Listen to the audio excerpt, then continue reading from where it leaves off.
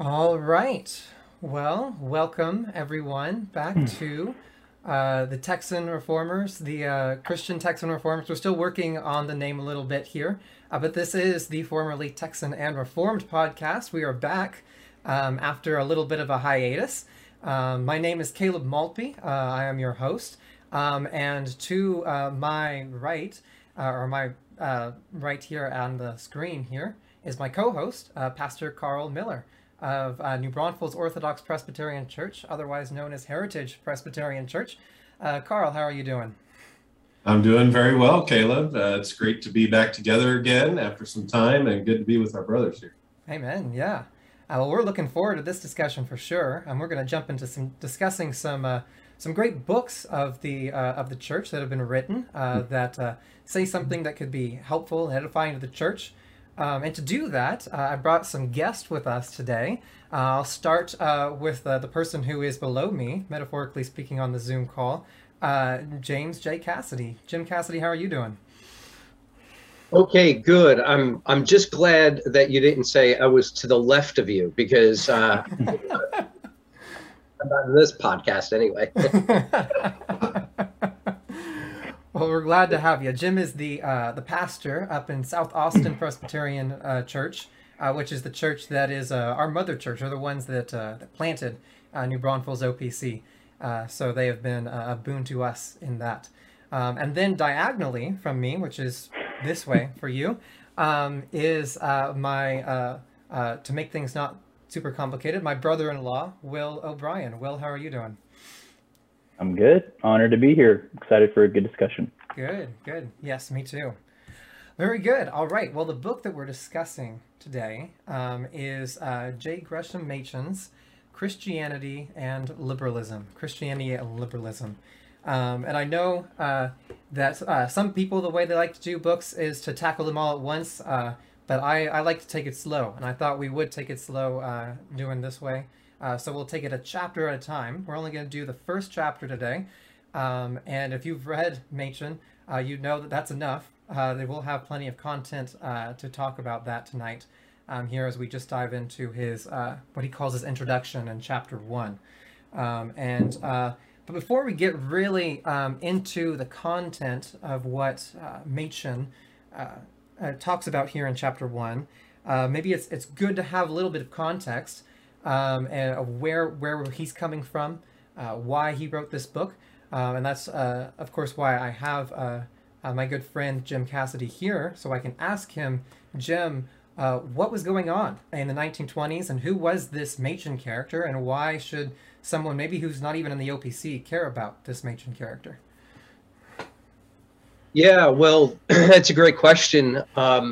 Just a little bit of historical backdrop. So Machen was a Southerner.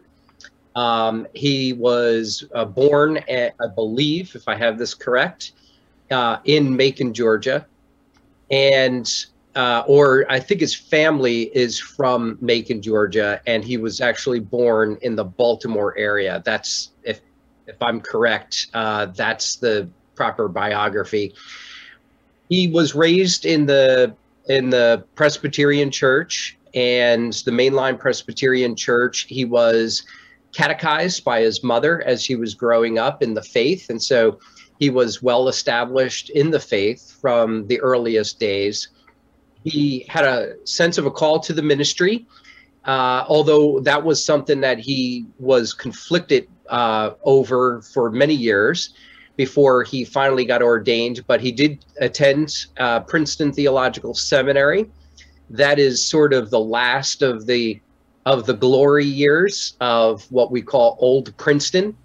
And Old Princeton is generally understood Princeton before 1929, when the board was reorganized at the seminary along modernist or liberal lines.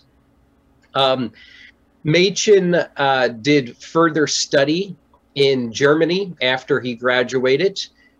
He was at this time conflicted about whether or not to proceed towards ordination.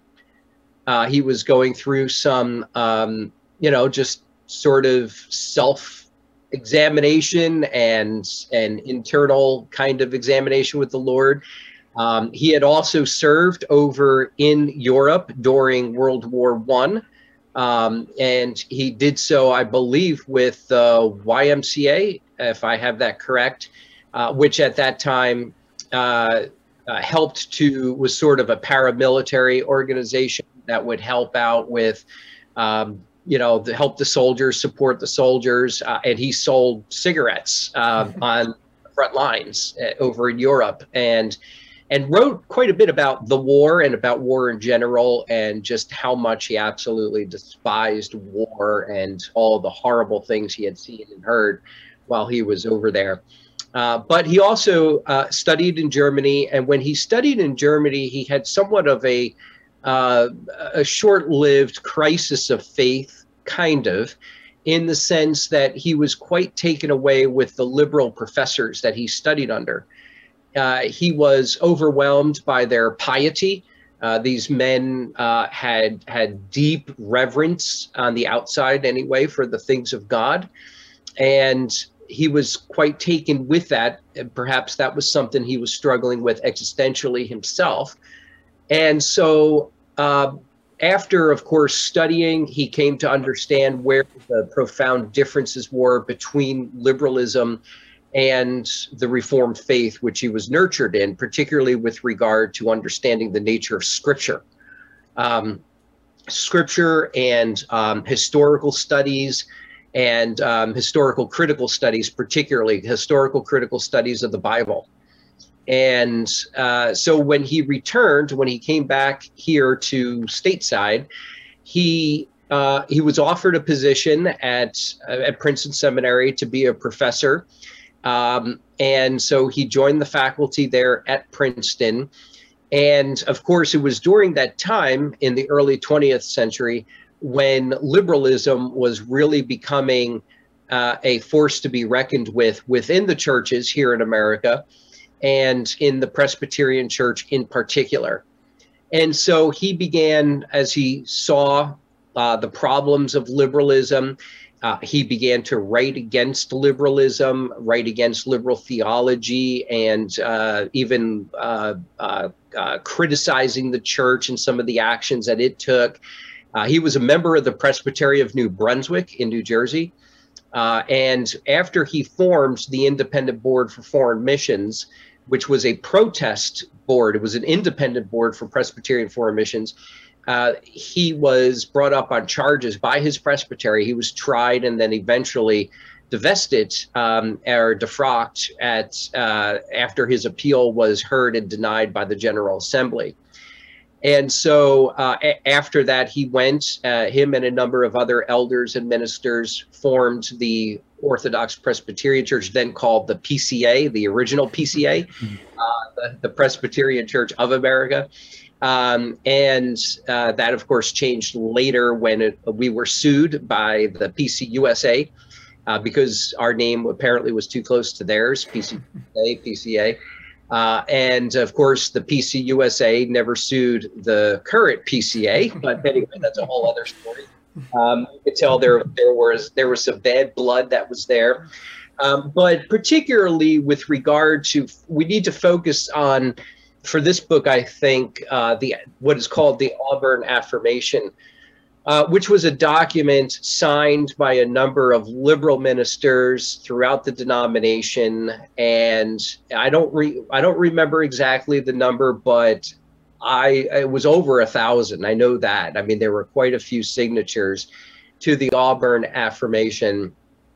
And the Auburn Affirmation basically said that there are a lot of things that our church currently holds as necessary, but really ought to be regarded as theories and opinions and sort of non-essentials, things like the substitutionary atonement of Christ, the historical nature of the gospel narratives, the inerrancy of Scripture, things like this were at stake and criticized as negotiables within the Presbyterian Church. And of course, that set off a firestorm of reaction and response, and Machen was very much a part of that. Now, he writes this book in part as sort of his manifesto about what he thinks about liberalism and why liberalism is very different than the Christian faith that Machen grew up with and was currently a professor of at Princeton Seminary. And we'll talk about it as we go along, but, and not to spoil the surprise, but most of us kind of know this already. The title is very consequential, right? Christianity and liberalism. That's not, that and is not an and of conjunction or identification or even overlap or relation. It's a conjunction of disjunction, if you will, or opposition and antithesis. Machen's whole point is that upon a fair examination of what liberalism is, that it actually bears no resemblance whatsoever to modernism. And I'm going to use throughout our discussion here, there's a reason why I'm going to use the term modernism as opposed to liberalism. And part of the reason why is because it's a term that he mentions in the first chapter. It was a term that was synonymous with liberalism. And what I like about the term is that it is broader than liberalism itself. Modernism encapsulates a number of things. It's almost too broad in some senses, but I'd like to use it because today, what I would want to contend is today in the church here in America anyway, just because that's what I'm familiar with, focusing on that, what we're contending with here in America is still an ongoing influence of modernism, which looks different than what we might call classical liberalism, which is what Machen was dealing with, particularly at the seminary and the denomination. But because liberalism, as Machen understood it back in the day, is basically functionally dead. I mean, it's not a thing anymore. It was a movement that arose and then went away and has been superseded. But what it's been superseded by is no less a product of modernism than liberalism itself was. So I see us as in a larger sphere today of modernism, the influence of modernism today, of which liberalism was just one part, but which we still today are contending against.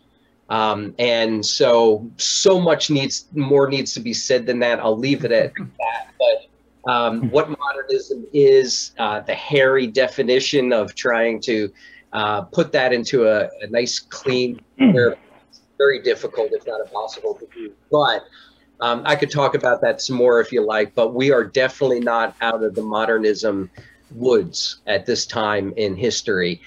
So there are going to be commonalities with what Machen was contending against back then versus what we are today, and there's going to be discontinuities as well. So just to be aware of those dynamics between then and now, 100 years later. For sure.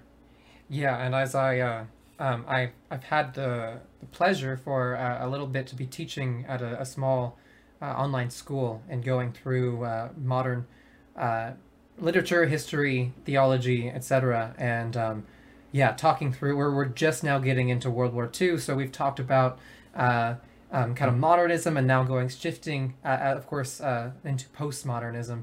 And of course, we see how one leads to the other, though of course they're different, but there's a bunch of, all these connections, and as you said, perhaps very hard to just define right off the bat.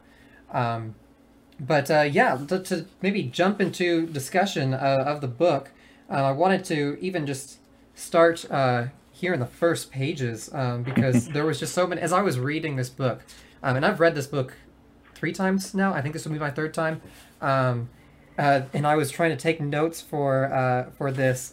It would be just like a paragraph, and I'd be like, no, I need to make another point on that. I need to have another question here, because there's just, he's very good, and I'll speak as the English major here for a second, with his economy of words. He's very good at saying a lot by using fewer words than perhaps it would take us to say the same thing, which I really enjoy. That's really part of why I really enjoy reading him. but he starts out, and I love how he kind of lays out what's going on, and he says, clear-cut definition of terms in religious matters, bold-facing of the logical implications of religious views, is by many persons regarded as an impious proceeding. May it not discourage contributions to mission boards? May it not hinder the progress of consolidation and produce a poor showing in the columns of church statistics? These seem like to boil that down, he's saying, why would we get so clear and specific in the ways that we define theological positions or talk about their logical implications? Wouldn't that hurt the funds coming into the church? Wouldn't that hurt people coming into the church, and the numbers that we see?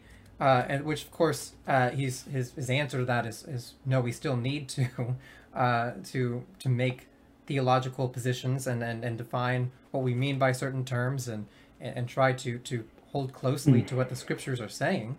But reading that, like, as someone who lives in the modern age, these are just two questions that it seems like all churches are asking, even churches that are purporting to be very evangelical, very conservatively evangelical, or even purportedly reformed. And so I wanted to, maybe we'll start with Carl, and then we can kind of go around. On my screen, I see Carl, then Will, then Jim, make our way around. But yeah, does that ring true to the modern church here? Yeah, well, I think that the points that Machen makes, even in what you read, but also something that stuck out to me is really how doctrine, right, truly does matter. Doctrine divides, and that's okay to say. I mean, sometimes people in the modern day and in the modern church struggle with that type of thing, and they want to downplay either the definition of doctrine or its impact, its role, its importance in the church. But yet the danger of doing so is that it is really either trying to sideswipe or otherwise what biblical doctrine is all about, and the promotion and the maintaining of it, right? And I see absolutely. I mean, I think that that's true in the modern church. I mean, we see one of the things that Machen was fighting against in his time was boiling everything, the plan and the attempt to try to boil everything down to the least common denominator, and as Jim said, not have things that could be discarded or viewed as non-essentials for the sake of some type of feigned unity in the church. But I think that what one of Machen's strengths here, especially in this first chapter, that the modern church misses is the essential nature of biblical doctrine and the teaching of the apostles in supporting the truth of Scripture, and his willingness to stand on that against others who may object. But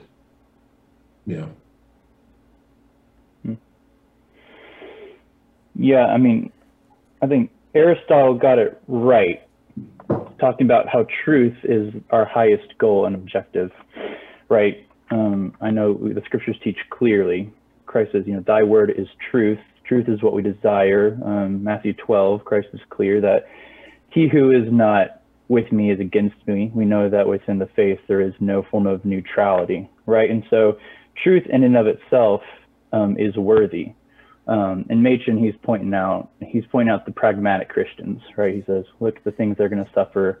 Oh, the coffers are going to be drained if you preach and you get argumentative about these things. Let's stick with unity, right? Well, we know, one, our ultimate goal, as your shirt says, is to glorify God, and we do that by delighting in the truth, first of all. But second of all, I think, Machen, if you read a little further on page 1, I think you're right, Caleb, page 1 is awesome. he even kind of does bring about a pragmatism as well. So he says further on, light may seem at times to be an impertinent intruder, but it is always beneficial in the end. The type of religion which rejoices in the pious sound of traditional phrases, regardless of their meaning, or shrinks from controversial matters, will never stand amid the shocks of life. So I think he's even going further to say, you have the pragmatist stating, oh, look at all things that will suffer. But he's saying, no, the faith in the church itself will be the thing that suffers if we do not fight for the truth. And so I think he's hitting the heart of it there. Yeah, amen, Will. Great observations. And, you know, just to dovetail on all of that, in the modern period, this is all very much a product of the modern period, okay? There is philosophically what's going on, and I'm going to give a very short kind of explanation here. Within the Western world, the Western academic, philosophical intelligentsia, world of the intelligentsia going on, is everybody is sort of riding the Kantian wave, right? I mean, you're well now into the beyond the Enlightenment at this point, right? The Enlightenment's already had its effects. Kant has come on the scene, Schleiermacher has come on the scene, and what you see with both Kant and Schleiermacher is sort of this attempt to repackage Christianity. And part of the reason why they want to repackage Christianity is because the traditional forms of Christianity are no longer intellectually viable. Okay, they are regarded as passé. It's old hat. The old metaphysical systems that we took for granted during the Middle Ages and even into the period of the Reformation and post-Reformation period are now just regarded as non-starters when it comes to intellectual theological discourse. And so everything needs to sort of be repackaged in order to save Christianity for the Western world. Otherwise, Christianity is going to die a terrible, unceremonial death, because it's going to become irrelevant to everybody. And so what we need to do, hear this, what we need to do is make it relevant, right? That's the project of Kant and Schleiermacher, okay, is to make Christianity relevant to the times. And so when you think about, Kant wrote a book, Religion Within the Bounds of Reason Alone, okay? And what he did was he went through all of the sort of loci of Christian doctrine and reinterpreted, sort of seeking to extract the essence of the doctrine and then repackage that essence in a form that is commensurate with modern principles, okay, philosophical principles in particular, and a more rational, a more reasonable type of Christianity that doesn't depend upon the supernatural and mystical and mysterious categories. And so when Schleiermacher comes along, of course, he's seeking to do the same thing for the church, to try to save the church from its, what he calls the cultured despisers, right? So you have the cultured elite, the educated elite in Europe, who are despising Christianity for its supernaturalness, its outdatedness, its what's the word I'm looking, superstitiousness, et cetera, et cetera. And so the churches are emptying. How do you save the churches? You have to come up with a defense for the faith. How do you come up for a defense for the faith? You repackage the faith in a way that is palatable for the modern man. And so, and this is my point to what Machen here is saying, when you operate in this way, when you're extracting the essence of doctrine, you're saying we could repackage it any way we want, as long as we maintain the essence of it, right? And that essence can be whatever you want it to be, basically, right? But then it gets reinterpreted in modern categories. And so what ends up happening is precision of language becomes the enemy of this modern project to repackage Christianity, because you're dealing with abstract essences, right? You know, essences of this doctrine or whatever that you're pulling out of its shell and repackaging any way you want, particularly in ways that make modern people content or happy. And so what ends up happening is when people come along and get precise about not only the essence, but the packaging of the doctrine as well, because they believe that what you say about the doctrine communicates either truth or error, right? People like Machen, that's the light that is the enemy of the modern project.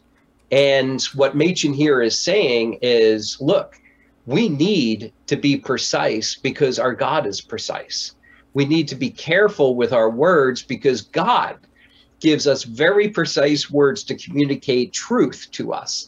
And without those words, without that packaging, as it were, you lose Christianity. You can't remove the doctrinal formulation from the truth that it carries and somehow think that the truth is going to continue to be carried, right? And so that's why Machen is not only contending for precise words, but he is contending for precise words. He is a fighter, and that's what you have on page 2, right? You know, he talks about this idea of fighting. The really important things are the things about which men will fight.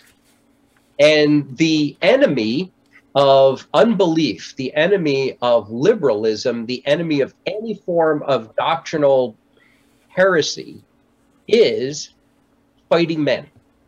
What heresy, what Satan, what falsehoods want the church to do is to simply be quiet, get out of our way, roll over, play dead, whatever the case may be. But one thing they don't want you to do is to contend for the truth once for all delivered to the saints.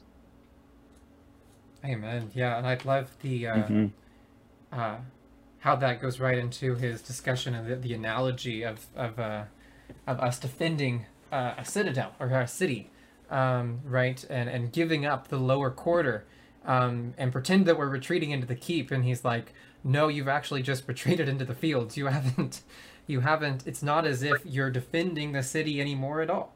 So yeah, and of course this is what births some people to call people that follow Machen his warrior children, right? Because he talks in such strong militant language, but I think it's important. He goes on as we go on into like page 3, and he talks about I think that this aspect of liberalism or modernism is definitely something that we can still see alive and well today.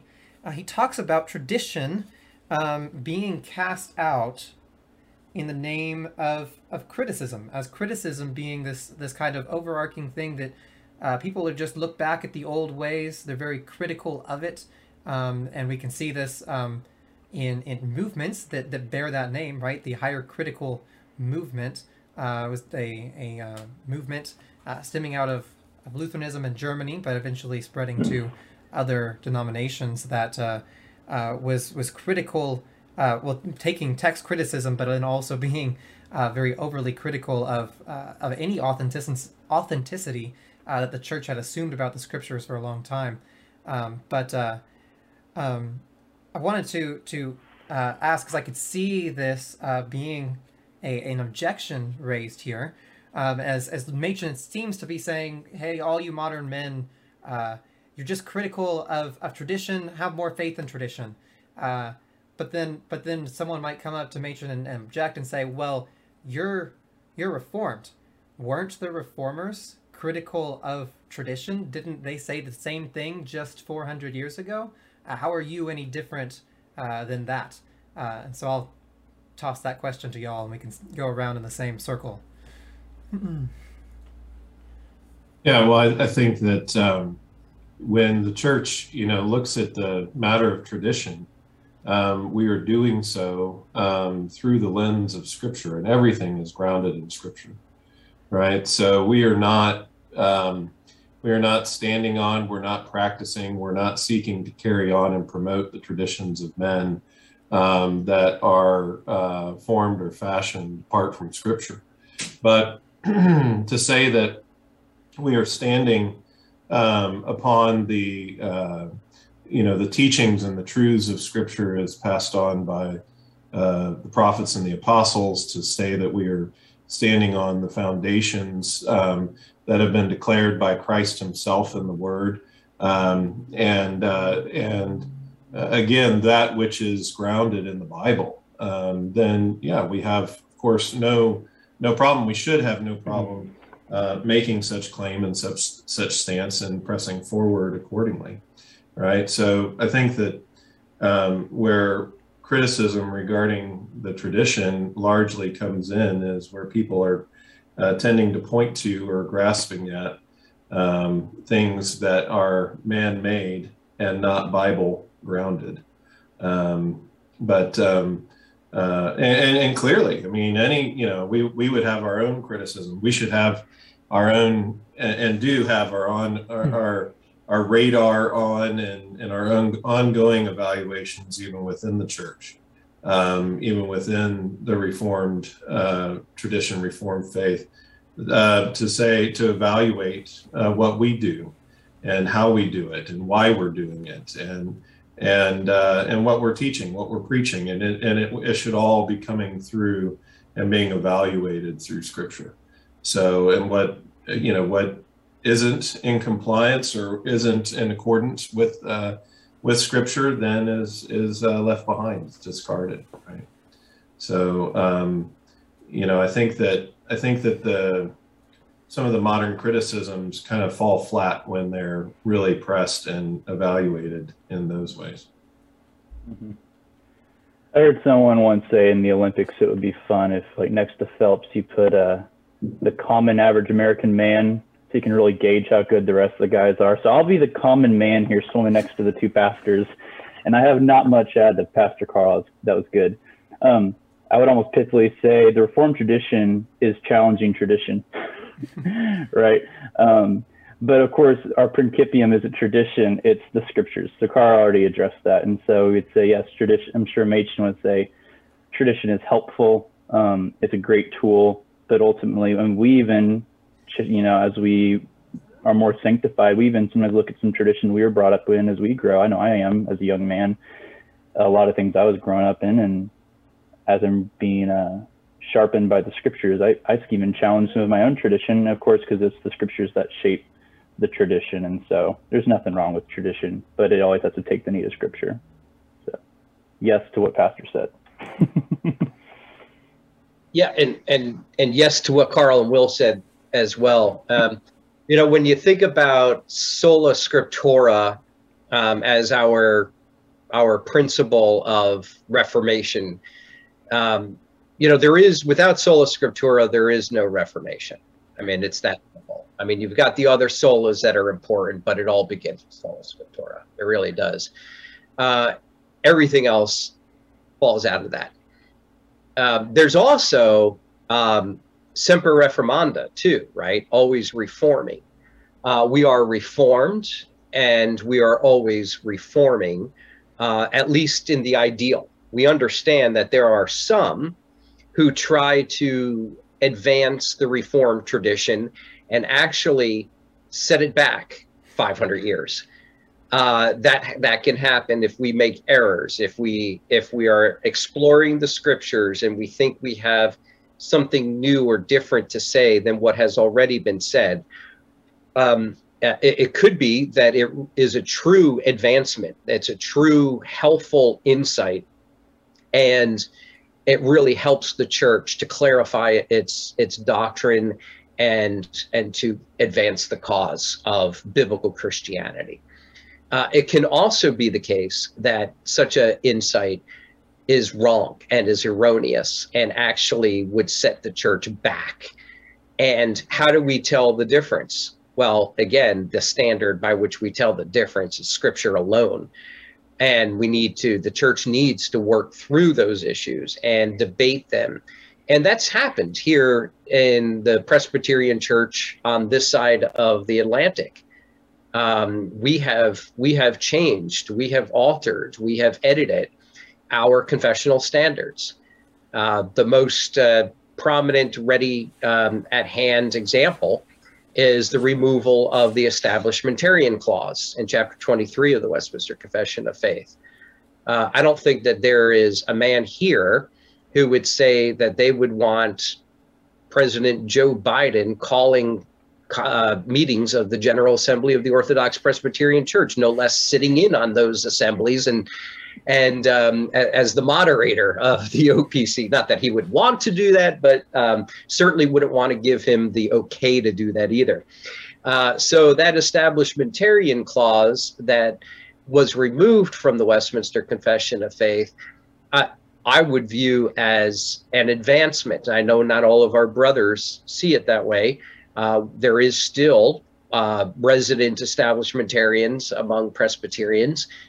But I think that we made the right move in the removal of that. So there was an example of the Reformed faith becoming more and more reformed. And if you read the first volume of Chad Van Dixhoorn's 5-volume set on the Westminster Assembly, there he's talking about reforming the Reformation. And his whole argument and the pinnacle of his scholarship, which is absolutely remarkable, is to show the way that the way in which the Westminster Assembly, deliberating together and with one another, refined and perfected, and in some instances rejected some of the traditions that were handed down to them from the 16th century. Into the 17th century, and bringing clarity and precision to Christian doctrine.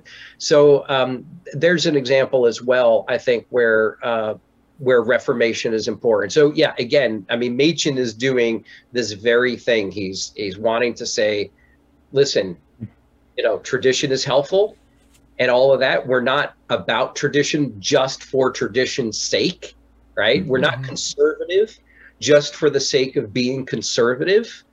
If we're conservative for the sake of being conservative, we're actually much more liberal than we think we are. Okay?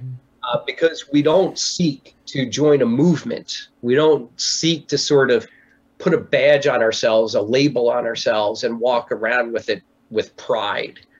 No. What the Christian is called to do is fidelity to Jesus Christ and his word. Right?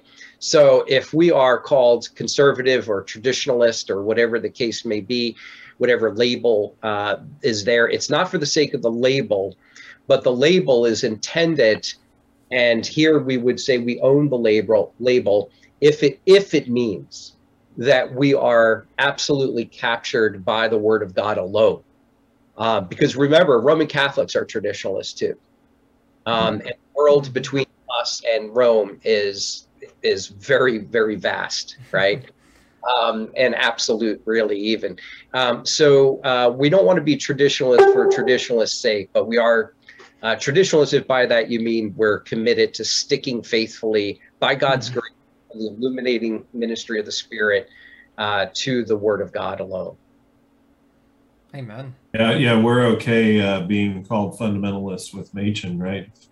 If fundamentalist is, putting us in those types of categories. Yeah. Mm-hmm. That's right. Yeah, and it's and I wanted to. That's actually made me think of another question to pose, and kind of dovetailing off of the two conversations we just had, which is speaking of the Westminster Confession. This is something that I've talked to many people that are, I guess, what we might call bare Calvinists, or a lot of people coming out of the more young, restless, and reformed movement who will look at the Westminster Confession and say, yeah, I mean, I'm 5 points. I I believe in total depravity, in predestination, etc. But no, I don't. The Westminster Confession, man, that's too thick. There's too much there. That's really detailed. That's really focused in on all these things. And no, I wouldn't have my church hold to something that detailed. I wouldn't. Like, come on, man. We gotta have a bigger umbrella here, right? And that's sometimes what I hear from people. So regardless of whether or not, I mean, we're all here.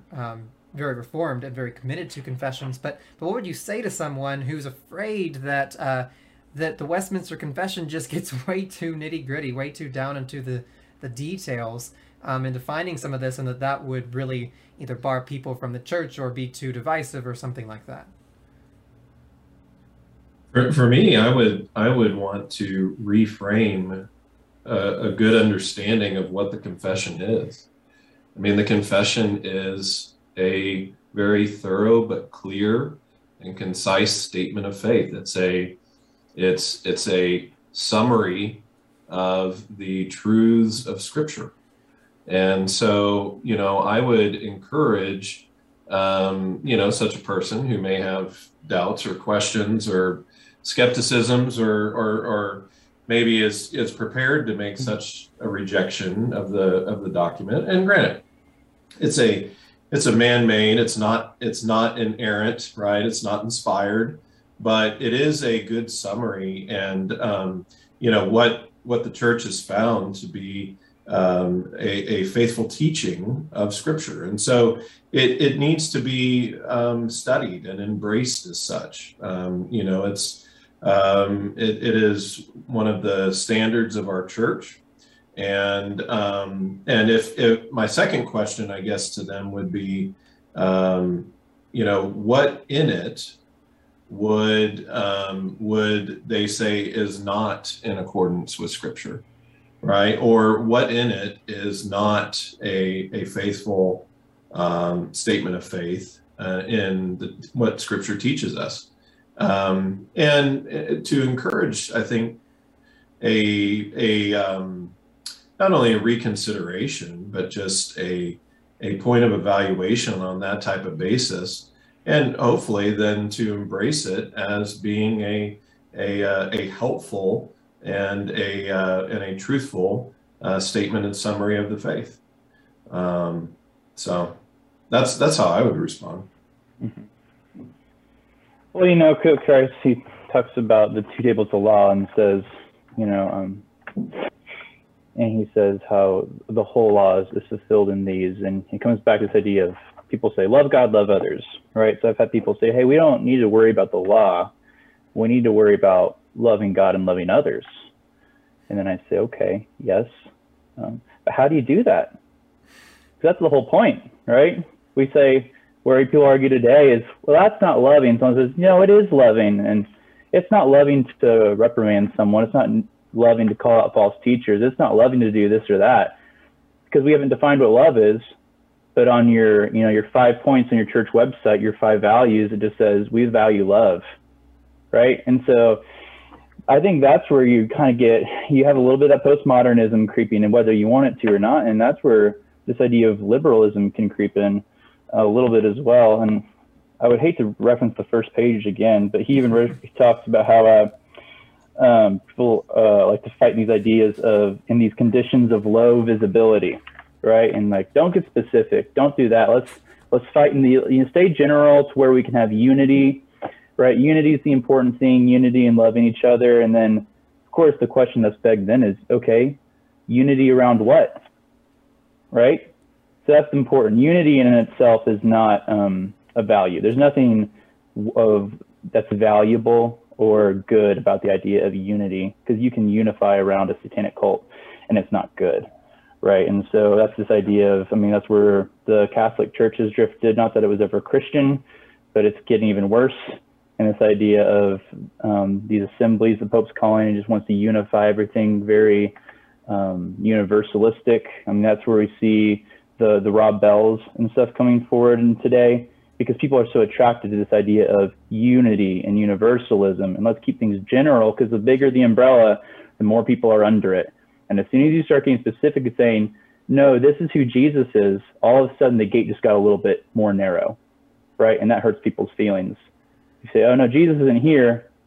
The Bible sets the parameters, and the Bible sets the parameters here and here. This is who God is. We don't understand everything about him. We don't understand the hypostatic union perfectly, but we know it's not outside of this. And people get offended by that, because that's, again, what liberalism and modernism and really postmodernism goes into, is they don't like boundaries, but that's what the Bible gives us. It gives us boundaries. And that's a good thing. And to the healthy Christian, we say yes and amen, and we love good boundaries because we want to be restrained by God's word. Yeah. Well, yeah, no, I think that's great. Well, and I think the confession helps us with those boundaries, right, too, and gives us a lot of help as Christians, as we're standing on the doctrines and the truths that it summarizes and it teaches, and all the while, as Caleb, you mentioned earlier, that they may say, well, I'm a 5-point Calvinist. I mean, I agree with all the points and the doctrines of grace. Okay, great. Those are good guides and good teachings that you're standing on, and doctrines regarding soteriology. That's wonderful. But also, to basically embrace those, look at the confession and consider it in similar ways, right? That this is a helpful document that is a guide and provides us those teachings that are biblical, full of scripture references to support the statements that are made, right? And that therefore, as we're studying and standing on the truths of scriptures as are reflected in the confession and summarized in the confession, then we're moving forward and able to repel false doctrines, right? And to be able to more easily identify them, versus, if we didn't have such a helpful and detailed and yet wonderful summary document to utilize. Similar arguments with having the creeds and the historic creeds and whatnot as well, I think. For sure, yeah. I think there's a this is what the church has been doing since day one. We don't know how early something like the Apostles' Creed came about. We know it's very early, but then we look at the councils in the 4th century and see. You look at a statement like the Nicene Creed, and these are points that are very near and dear to the church at large, and have been for going on 2,000 years. So it's when we look at the Reformers and what they did at Westminster, they're doing what Christians have been doing for a very long time, and doing so in the heat of the Reformation, right? Doing so a generation after. The Catholic Church has basically declared war on the likes of Calvin and Luther and people like that. And so just even further defining in more clarity what the scriptures say, because those things are under direct attack and need the church to defend them, as she's always called to do, to defend that hope that Christ has given her. I think that though for most modern people to instead of having that one-page church website statement of faith, we hand them a book. That might seem intimidating, but it is really more helpful than intimidating And I always, my opening pitch normally when I hand someone a confession is always to open it up and say, yo, you see this little part? That's the confession. And then you see this part here. Those are the scripture references that they're using to show you where they got this doctrine, to show you that it is indeed a secondary standard. It is not purporting to be the arbiter of truth, the principium, if we want to use the philosophical phrase, the standard for truth. It is being defined by the ultimate standard of truth, which is the Word of God, which most evangelical churches hopefully can get behind such a notion.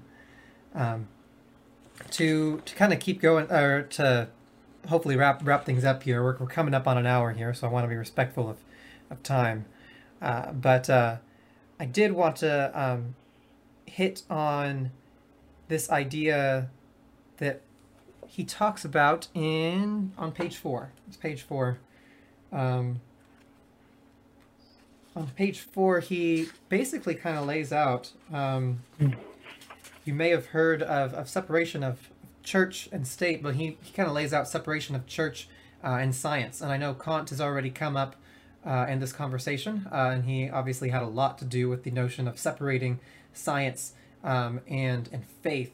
But there's, in this paragraph here on page 4, he talks about the kind of the questions that are answered by science and the scientific endeavors, and those questions that are answered by faith and theology, and how those two things, those shouldn't ever really conflict. We don't need to worry that they would ever conflict. So it's okay to go to science and what science comes up with regarding this or that or the other thing.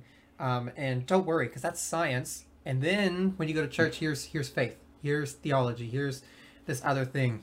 I think it was Schaeffer that called it the upper and lower stories.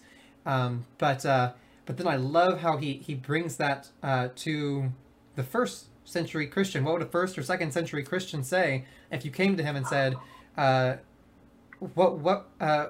we have this scientific historian who says that the Christ that you worship, that he really didn't exist. It's not really historical fact. But you still believe in the essence of your religion, right? I mean, you believe in those more essential faith matters, those theological matters. And he's like, well, no, the first century Christian would be like, what? No, I mean, there's not this very clear divide for us like that, as though these two fields never meet. So I wanted to kind of wrap up our discussion here, maybe talking about, because I think that modernistic divide between science matters and faith matters still exists in many minds today. When I was in school at ACU, I went to an Eastern Orthodox chapel that was led by one of an Eastern Orthodox priest. You would think this, which should be very far on the right in many senses in theology at least, or some forms of theology, that this guy, steeped in tradition, would say, of course we don't believe in evolution. Of course we don't believe in all of these other kind of scientific things. We believe in the scriptures. But no, he told me, no, the scriptures only talk about faith matters. They don't talk about science. They don't talk about all of those things. So don't worry, you don't have to believe in the historical atom. That's not a faith thing. That's a science thing. And which shocked me as a senior in college. But so just to go to show that those two stories are still very much alive in the thinking of people that claim to be learned clergy, and churches that claim to be steeped in tradition. And we can start with Carl. But how would we how do we see that in this world, and how do we kind of combat that Kantian divide in the modern world as the church? I'll let Jim jump in here first. Oh yeah, Jim skipped out on the last question, so. All right. Yeah, well, I was looking forward to what Carl had to say, but yeah, I think, this is what everything after Kant has allowed us to do, is to confirm and affirm two opposite things at the same time. And this is also known as dialecticism, okay, or dialectical theology, or just dialectical ways of thinking, where you affirm two polar opposites at the same time, because each of those opposite poles have their own particular respective spheres. And as long as they're consistent within their own spheres, they don't need to be consistent with one another. That's what Kant has given us by separating faith and science and epistemology and the phenomenal and noumenal realms and the whole 9 yards, right? It's all about sort of this dualism that he introduces, and it brings about certain dialectical ways of thinking. So on the one hand, what does faith say? Well, faith says that Adam was the first man created from the dust of the earth. Okay. What does science say? Well, science says that Adam, or man, was evolved through a long process of evolution. Okay. So which one do you believe? Well, as a Christian, and as one who reads my Bible by faith, I believe that Adam is the first of the human race. But as a modern person, intellectually engaged in modern trends and science, I believe that Adam descended by way of a long process of biological evolution. And as Hegel would say, that's the glorious contradiction. You know, we just sort of revel in it until sometime when the thesis and antithesis arises to a new synthesis, and we get a new insight into how those two somehow hold together. That's the type of craziness that we have found ourselves in since at least the time of Kant. Probably goes back before then, right? But that's the type of craziness that we find ourselves in, where there is this glorious having your cake and eating it too kind of thing going on, where you could be a Christian, but you could also at the same time be self-identified as a homosexual, right? You could be any number of things at the same time. And even if they contradict one another, that's okay. In fact, all the better, all the more profound. How profound is that my religion is so deep and so wide and so inclusive, and that it can embrace at the same time two opposite things, right? That's the MO of what we're dealing with today. And you see it in the churches, and you see it in politics and culture and society at large. I mean, it's everywhere. So anyway, that's the way I see it. You think, well? Carlos, want to talk today? Okay. Well, I'm not I have to call Hegel the great compromiser. Just trying to bring it all together. I mean, my mind drifts more towards where here in the section, pages 3 through 7 or not. I mean, he kind of tends to address this idea of progressivism, which we know is very inseparable from what we have in modern day liberalism, right? And on page 3, he talks about how indeed dependence of any institution upon the past is sometimes even regarded as furnishing a presumption not in favor of it, but against it. So many convictions had to be abandoned that men sometimes come to believe that all convictions must go. And so they say, oh, there's so many things we've perhaps scientifically disproven in the past. Well, we have the great skeptics out there that want to throw the baby out with the bathwater and say, well, if it's old, it's got to go. And he even says, you know, if for such an attitude to be justifiable, then no institution is faced by a stronger hostile presumption than the institution of the Christian religion. And then on page 4, I know I'm just quoting him a little bit here, but I like all this stuff I underlined. He said, it's no wonder that that appeal is being criticized today. For the writers of the books in question were no doubt men of their own age whose outlook upon the material world, judged by modern standards, must have been the crudest and most elementary kind. So it's almost this idea of progressive epistemology, almost like with the feminist standpoint epistemology, but rather than based in some sort of Marxist idea of identity, your standpoint is based in history, where you are in history gives you more of this epistemological hierarchy than those who came before you. And people they try to do that. I mean, sometimes with science, and we have to remember that a lot of the great scientists throughout history that made some of the greatest progress were Christians, right? We can't throw that out. We don't want to discredit them. But we also know, if we're talking epistemology, that science can't give you any real basis of why or truth. We just know it's just pure empiricism, right? So it can't tell you why things are or how they will be. It can just say what happened, and that's all science is. We act like science is some sort of religion, some great truth provided that's transcendental in some way, when all it really is just an observation. This happened. This happened, this happened. Therefore, these things will probably happen in the future, and you base your entire life around that.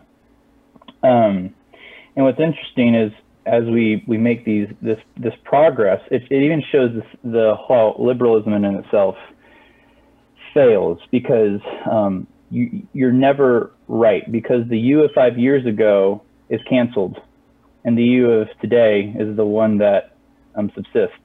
I think of even how those trying to credit Ruth Bader Ginsburg in her defense of women's right to abortion, when they were republishing her opinions, they were trying to edit out all of her feminine pronouns, to use terms like birthing people and more gender neutral pronouns. Because even the most progressive woman of the time, writing one of the most heinous opinions on the murder of millions, today, she is a conservative. Or we have the great feminist J.R. Rowling, who is a great feminist of her time, but now she's criticized for saying, a man's a man and a woman's a woman. And so even liberals they don't have any form of truth, because their truth is always changing, right? Yeah. And that's the same thing with science, right? I mean, science is, Thomas Kuhn has taught us this, right? The whole principle of scientific revolutions, where you have paradigms, and then those paradigms persist for a time until a new paradigm replaces it.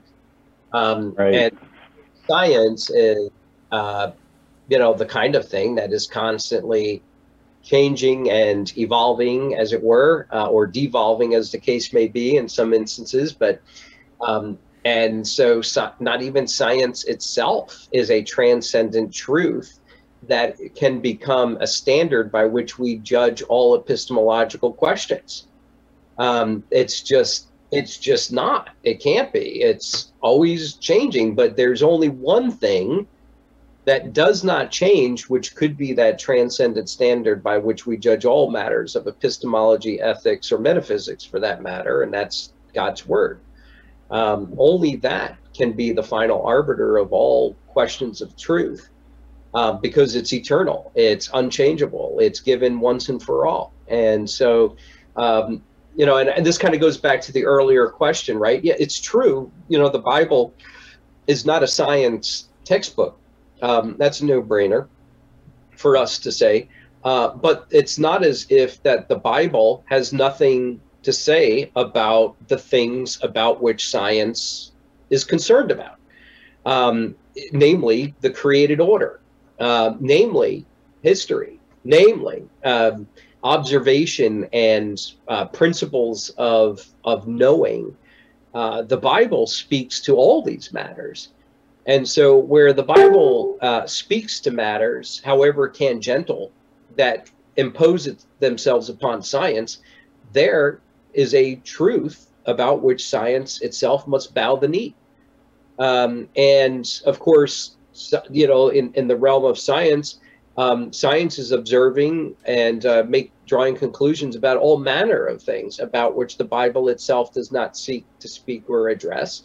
And I think in those particular matters, science has a certain amount of liberty and freedom to carry out its task, never in a neutral way, but in a way that addresses topics that the Bible itself does not address. I mean, the Bible, in one sense, says the most important things about everything. But the Bible also, at the same time, doesn't say everything about everything. Okay? So there are things about which philosophers and scientists and sociologists and psychologists are able to study and to explore and to discover. But all of it, of course, has to bow the knee to the Lord as he reveals himself in Scripture, in so much as those Scriptures touch upon the matters that they're studying. Mm-hmm. For sure. Carl? And for me, I see, appreciate y'all's words and thoughts on that. I see, faith and science. Jim talked early on about the kind of the drastic dualism that has been tried to be promoted, but I see that faith, that our faith is actually built up and strengthened as we see God's revelation, right? And in general revelation, like Jim was speaking of creation. This is God's world. He created it. He ordered it. We're here studying it, right? We're learning from it, learning about it, right? As he's designed it, Scripture guides us and directs us in those things. I think there are many, many instances and occasion where science and scientific findings have validated, right, the teachings of Scripture, whether it be,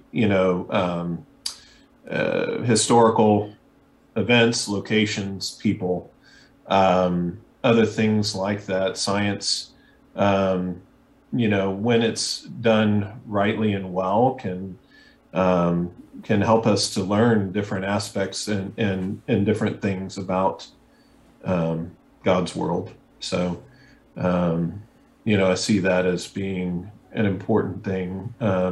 You're right. I mean, there are a lot of different people who conduct different scientific experiments and movements in science, and that's nothing new.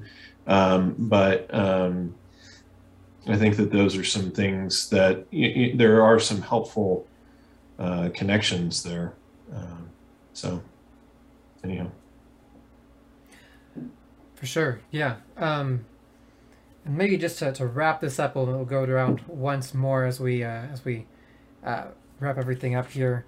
This chapter kind of ends. I know we skipped quite a bit as we kind of caught up in those first few pages, but Machen takes us through how the pragmatism that he spoke of has plagued the modern man, and then kind of ends everything by kind of saying, do you think that liberalism is going to save you from this? You think that liberal Christianity is really going to save you from this? And he says, no, what's really going to save you from this is true biblical Christianity that's uncompromising, and that is really what's going to get us through this. And so then he's going to go on, and we'll go into it next time as we talk about chapter 2. And he gets into doctrine and Christ. He's going to show us the points of departure between liberalism and Christianity. I just want to gather everyone's final thoughts here before we sign off on how is this all the more important for us to dive into today. and we'll go around in the circle. Sorry. Yeah, Carl, go ahead. Yeah, no, sure. I'll actually start first this time, guys. All righty. Yeah, I guess my final thoughts would be that true biblical teaching. I mean, it's essential that we're standing on the truths of Scripture, especially today, to not only give a good defense of the faith, not only to teach and promote the truths about Christ, about God, and how He's revealed Himself to us in Scripture, and all of the other truths of Scripture. But it's to shine light and to bring clarity to the darkness that is around us, and even that which at times has crept into the church, right? Which is one of Machen's addresses and arguments here. And so we're shining light within, we're shining light without, we're exposing what needs to be exposed, we're standing, and we're seeking to, by the grace of God, run the race well and to fight the good fight, and to not be ashamed of that. And it's essential that we do that, because we cannot back down. We cannot seek to kind of get under the all-inclusive umbrellas. We can't do that and be sincere and uphold our obligations to Christ. This is the only way. This is the only charge that we have before us, and so therefore we need to do so boldly and well, praying that the Lord will bless and that He will receive the glory. Anyhow, yeah, it's vitally important today, as it was in previous generations. Mm-hmm. And I mean, as Paul tells Timothy to guard what has been faithfully entrusted to you, knowing that's the true saving gospel, and then furthermore telling him to call out false gospels. I mean, that's the whole point, right?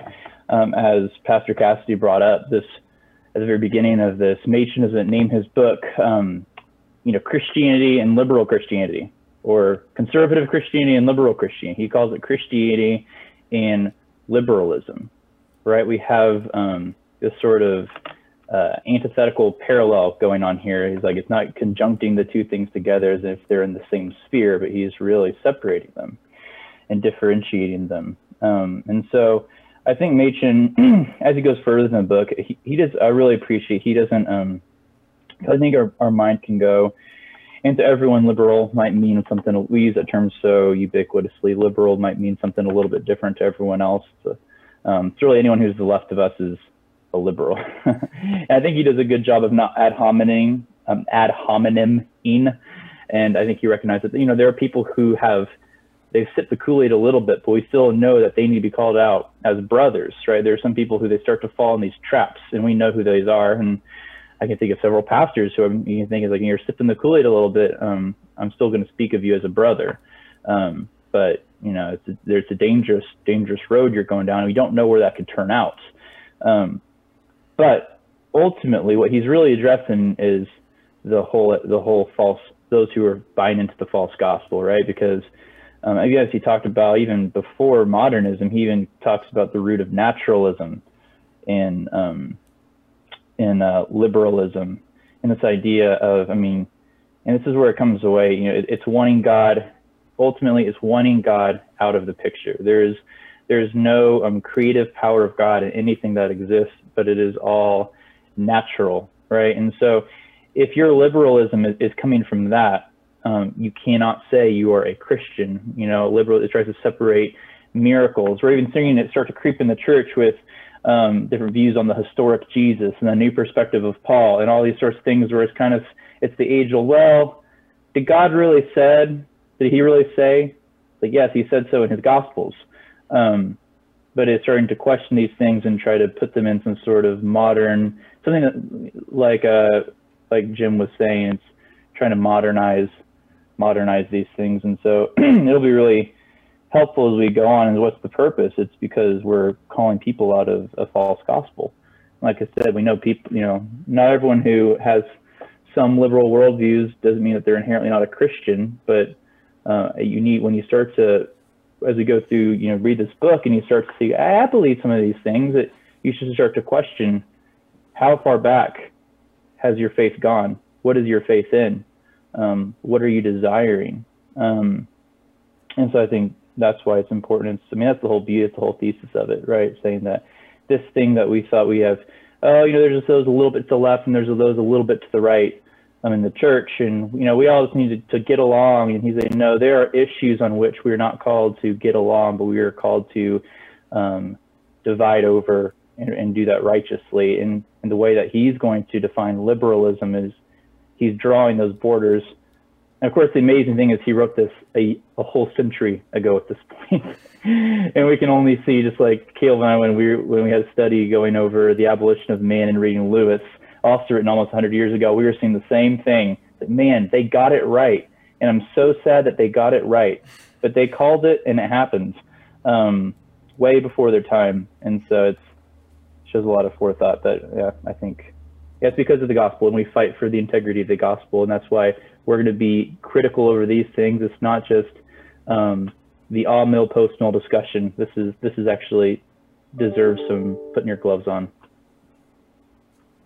Can you imagine if in Machen's day he heard someone come up to him and say, we need to embrace the non-binary, like what Machen is doing is it's all binary, right? He is saying A, not A. And he's lining them up in the most lucid way possible. This is Christianity. This is not. They say the opposite of each other. There's A and not A here. So the conclusion is, after you go through all of the doctrines, is that liberalism is not a valid form or alternate manifestation of the Christian faith, of the Christian religion. It's a wholly different religion altogether. It's not A. If Christianity is A, liberalism is not A. And that is exactly, just, people who think that sounds harsh, go back and read Kant's Religion Within the Bounds of Reason Alone. He takes loci by loci of doctrine and he turns it all into the very opposite of what it was. What at one time was a supernatural doctrine, or a doctrine that was understood supernaturalistically, is then understood naturalistically, so as to fit the primacy of morality, which is, Kant's notion of the imperative, right? Mm-hmm. And so the categorical imperative. And so, when morals becomes the base of our faith, and doctrine has to somehow fit within the bounds of morals, rather than, as we understand it, doctrine is our base and our morals flow from it. You've got two religions going in different directions, completely 180 degrees. And that's about as binary as it comes. And so that's kind of my takeaway, is just the way in which Machen uses crystal clear, lucid thinking, articulation, and reasoning in order to highlight these two binaries. And liberals absolutely hated him for it, because it exposed them to the light. It showed them as being the counterfeit that they are in terms of their doctrine. And it just was, it was devastating to their cause, but they wouldn't give it up because they more than drank the Kool-Aid. They became intoxicated with it, and they wouldn't give it up. They were addicted to it. Mm-hmm. Preach, preacher. Very good. Yeah, I think there's going to be a lot as we dive in here. This is the shortest chapter. So the fact that I only got to half the questions I got written down and we're wrapping up here means that we'll have plenty to discuss as we go forward into the other chapters. So I hope y'all enjoyed our discussion today. Thank you so much, Will and Jim, for joining us. And we are looking forward to plenty of discussion in the future. But in the meantime, for all you listeners at home, if you're reading right along, read chapter 2 for next time, and we'll start talking about doctrine as we ask the key question that I think Jim may have already kind of given us a preemptive answer to, which is Christianity namely a doctrine or a way of life? Because liberalism and Christianity are going to answer that question differently as we look into that chapter. So I hope y'all have a wonderful night, a wonderful week, and we will catch y'all next time. Thank y'all for joining us, and we'll see y'all then.